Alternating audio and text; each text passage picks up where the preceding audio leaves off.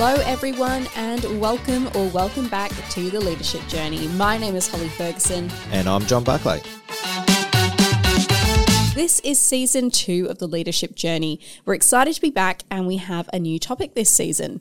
Yeah, last season we talked about systems and this season we're going to be talking about culture. John, this is one of your areas of expertise.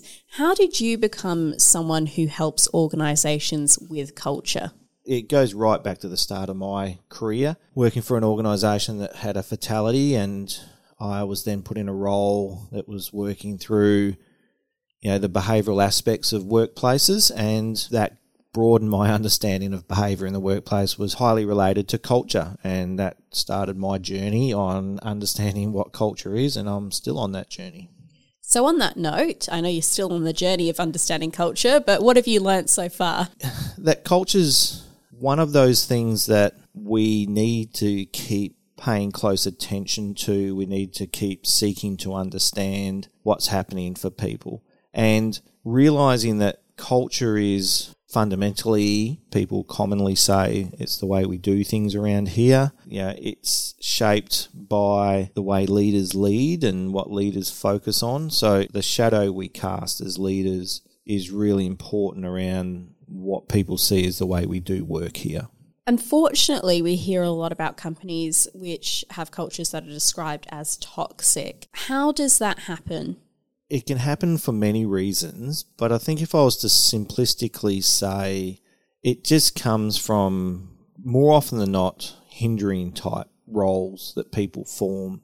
It means someone in the business or people in the business are being persecutors. They're blaming people, attacking people, either verbally, worst case, even physically. There's a lot of persecution happening in the workplace, which then creates victims, and people become victim-orientated and start protecting themselves and then start avoiding situations and removing themselves. Victims, they either fight, flight or freeze. So they either fight back to the persecutor, and then it becomes a very aggressive, argumentative workplace.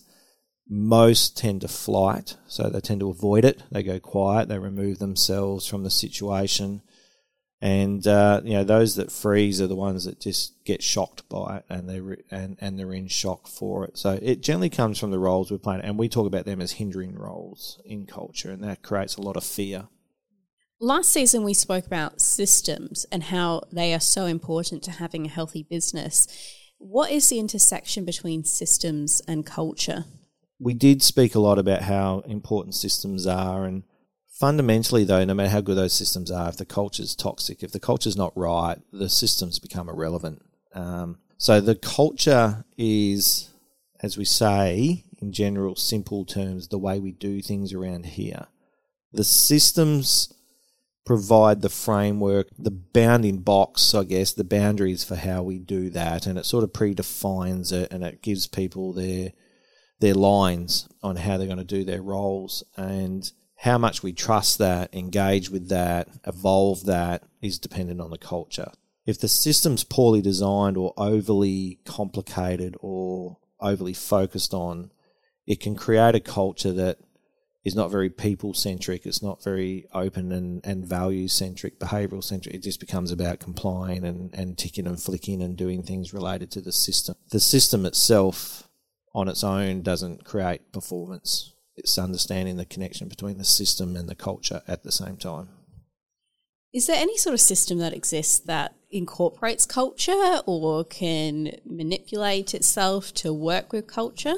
There's a few now who are starting to incorporate in systems design, or the design of a system or a process that encompasses cultural elements to it. Now, we spoke a lot in the last season, with Bill and Gabe around their Adapt platform, and that's an example where we're creating a system that has within it the connected considerations of cultural understandings, how we communicate, how we share information, how we interact within different teams and different roles. So when systems start to appreciate the relationships that exist in teams and businesses, then the system actually starts to impact itself or involve itself more in the way the culture grows and evolves as well.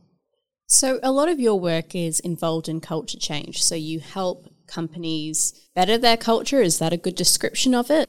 Most people default to thinking about it as improving their culture. I think sometimes it's about getting clarity on what it is you want. I think most people feel they have a cultural problem because they don't actually understand what they want from a cultural aspect. So therefore then when there's problems occurring in the business or performance issues in the business, research shows that culture trumps all that. So it's obviously a cultural problem. And yeah, sometimes you go in and there is a cultural problem. There's quite toxic environments. There's more fear than trust. And yeah, you got to help unpack that and work out strategies to grow it. Other times the actual culture is quite good. The culture is actually quite good and people do trust each other and they work well together. They're just, the system's immature and the system doesn't create the structure and the routines that are required for that culture to thrive. So sometimes it's system. So I find my role is to help leaders of the organisation understand what's going on in their performance goals and what's missing in there. Is it cultural? Is it systems? Or is it environmental? Is there something going on in the workplace itself that hinders that in the way that we work? And how do you assess that? Is that done through talking to people, surveys, quizzes? All the above. Surveys are a great way just to get quick information, frame up a few really important questions that we need some feedback on. Surveys are a great way just to get some initial representation of what's happening. You've got to follow that up with engaging people. You've got to go out and talk to people and listen to people. And for me, when we talk about culture, there's always a common theme that I think is really important, and it's just listening to people, listening to what's happening, listening to the system. When we talk about systems thinking, it includes the system and the people at the same time as one entity. So surveys work really well. Interviewing people works really well. Running focus groups with groups of people so they can share their opinions openly with each other gives you a sense of what's happening as well. So it's not necessarily just what's being said, but it's the dynamic in that being said. Going out and doing observations in the workplace, just seeing how work gets done and connect that to what people are wanting to be done. So I think you need to use quite a few different tools and techniques to really get a good understanding of what's happening. And does a culture have to be in a really bad space for someone external like yourself to come in? What kind of state does a company need to be in? Any state. My experience shows those that are probably in a bit more of a challenging state, so in probably down the lower end of culture maturity, which we'll talk more about throughout this season, they generally don't engage to solve it, and that's half their problem. Unfortunately, we know we can add the most value there, but we generally don't get an opportunity to do that. Those are on the higher end of the scale who have very constructive, open cultures are the ones we tend to work with the most because they understand the importance of it and the nuances of understanding it and getting better at it. So we tend to work probably on the higher end of cultural maturity or organisations or teams because of their awareness of it and their value of it. What is the benefit of having someone external rather than someone internal trying to fix culture problems? The first easiest answer to that is we're not involved in the potential politics that sit inside any organisation and any team. There's always some form of positional movement happening anyway, so we're not a part of that. The second thing is we don't know the norms, so we're open to looking for them and finding them and looking for those consistent norms rather than necessarily our bias of what annoys me. So internally we generally have things that we're aware of that we don't like, and we tend to go validate those and don't stay open enough to what else is actually happening in the business. So we don't know those. We just go find them. We just go find exactly what's going on. I like to use the word there, we're a bit of a mirror. We get a chance to put a mirror up and see what's actually going on. And what are some of the most common issues that cultures encounter? The most common challenge is fear, and it's not necessarily fear created by people within the team or even the leaders. Just inherently as people, we fear things. We fear what people think. We fear what happens when things go wrong. We fear judgment. We fear criticism. We have a job that puts food on the table and a roof over our heads. We fear losing that. So fear's a fundamental piece that sits within the culture that as leaders and as people within the teams, if we're not actively trying to show that it's safe to get into those spaces and explore those spaces without being judged, without being criticised, without being removed from the workplace due to making a mistake, that's the critical aspect to me. There's a whole heap of other little dynamics you can get into, but I think fundamentally the biggest one is fear, and you see it all the time, people holding back their opinion, people holding back their full explanation of something. People holding back is probably the biggest thing I see that cultures need to keep addressing. Over the course of the season, we'll be learning a lot about the different aspects of culture and how we can nurture great cultures. But to end this episode, what should leaders do to get started with improving or even assessing their company's culture? Yeah, getting started. I think the first thing needs to be being open and curious to what's happening now. Remove your lens on it and just go and listen to what's happening now. Because once you get that, then you can sort of sit down and start processing about, well, is there anything I need to do differently? Is there anything I need to keep just doing more of? Is there things we need to keep improving on?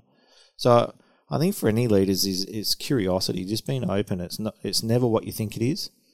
And if you don't go out with an open mind and start really engaging with your people and listening to what's happening for them and understanding their point of view on things, then you're not really going to get an opportunity to enhance things that you may not necessarily be aware of. So I'm aware that I did say last question last time, but really last question. What do you hope people will get out of this season of the podcast?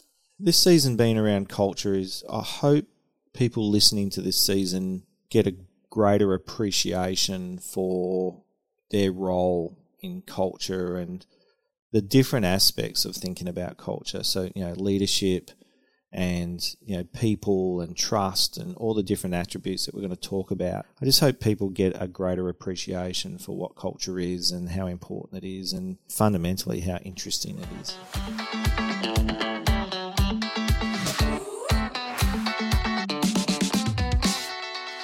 Thank you for listening to the first episode of The Leadership Journey. We are delighted to be back for Season 2. We'll be continuing our discussion on culture throughout the season. To keep up to date with us and the Barclays team, you can find our social media accounts in the description. At Barclays, we wish to acknowledge the custodians of this land, the Whadjuk people of the Noongar Nation, and their elders past, present and future.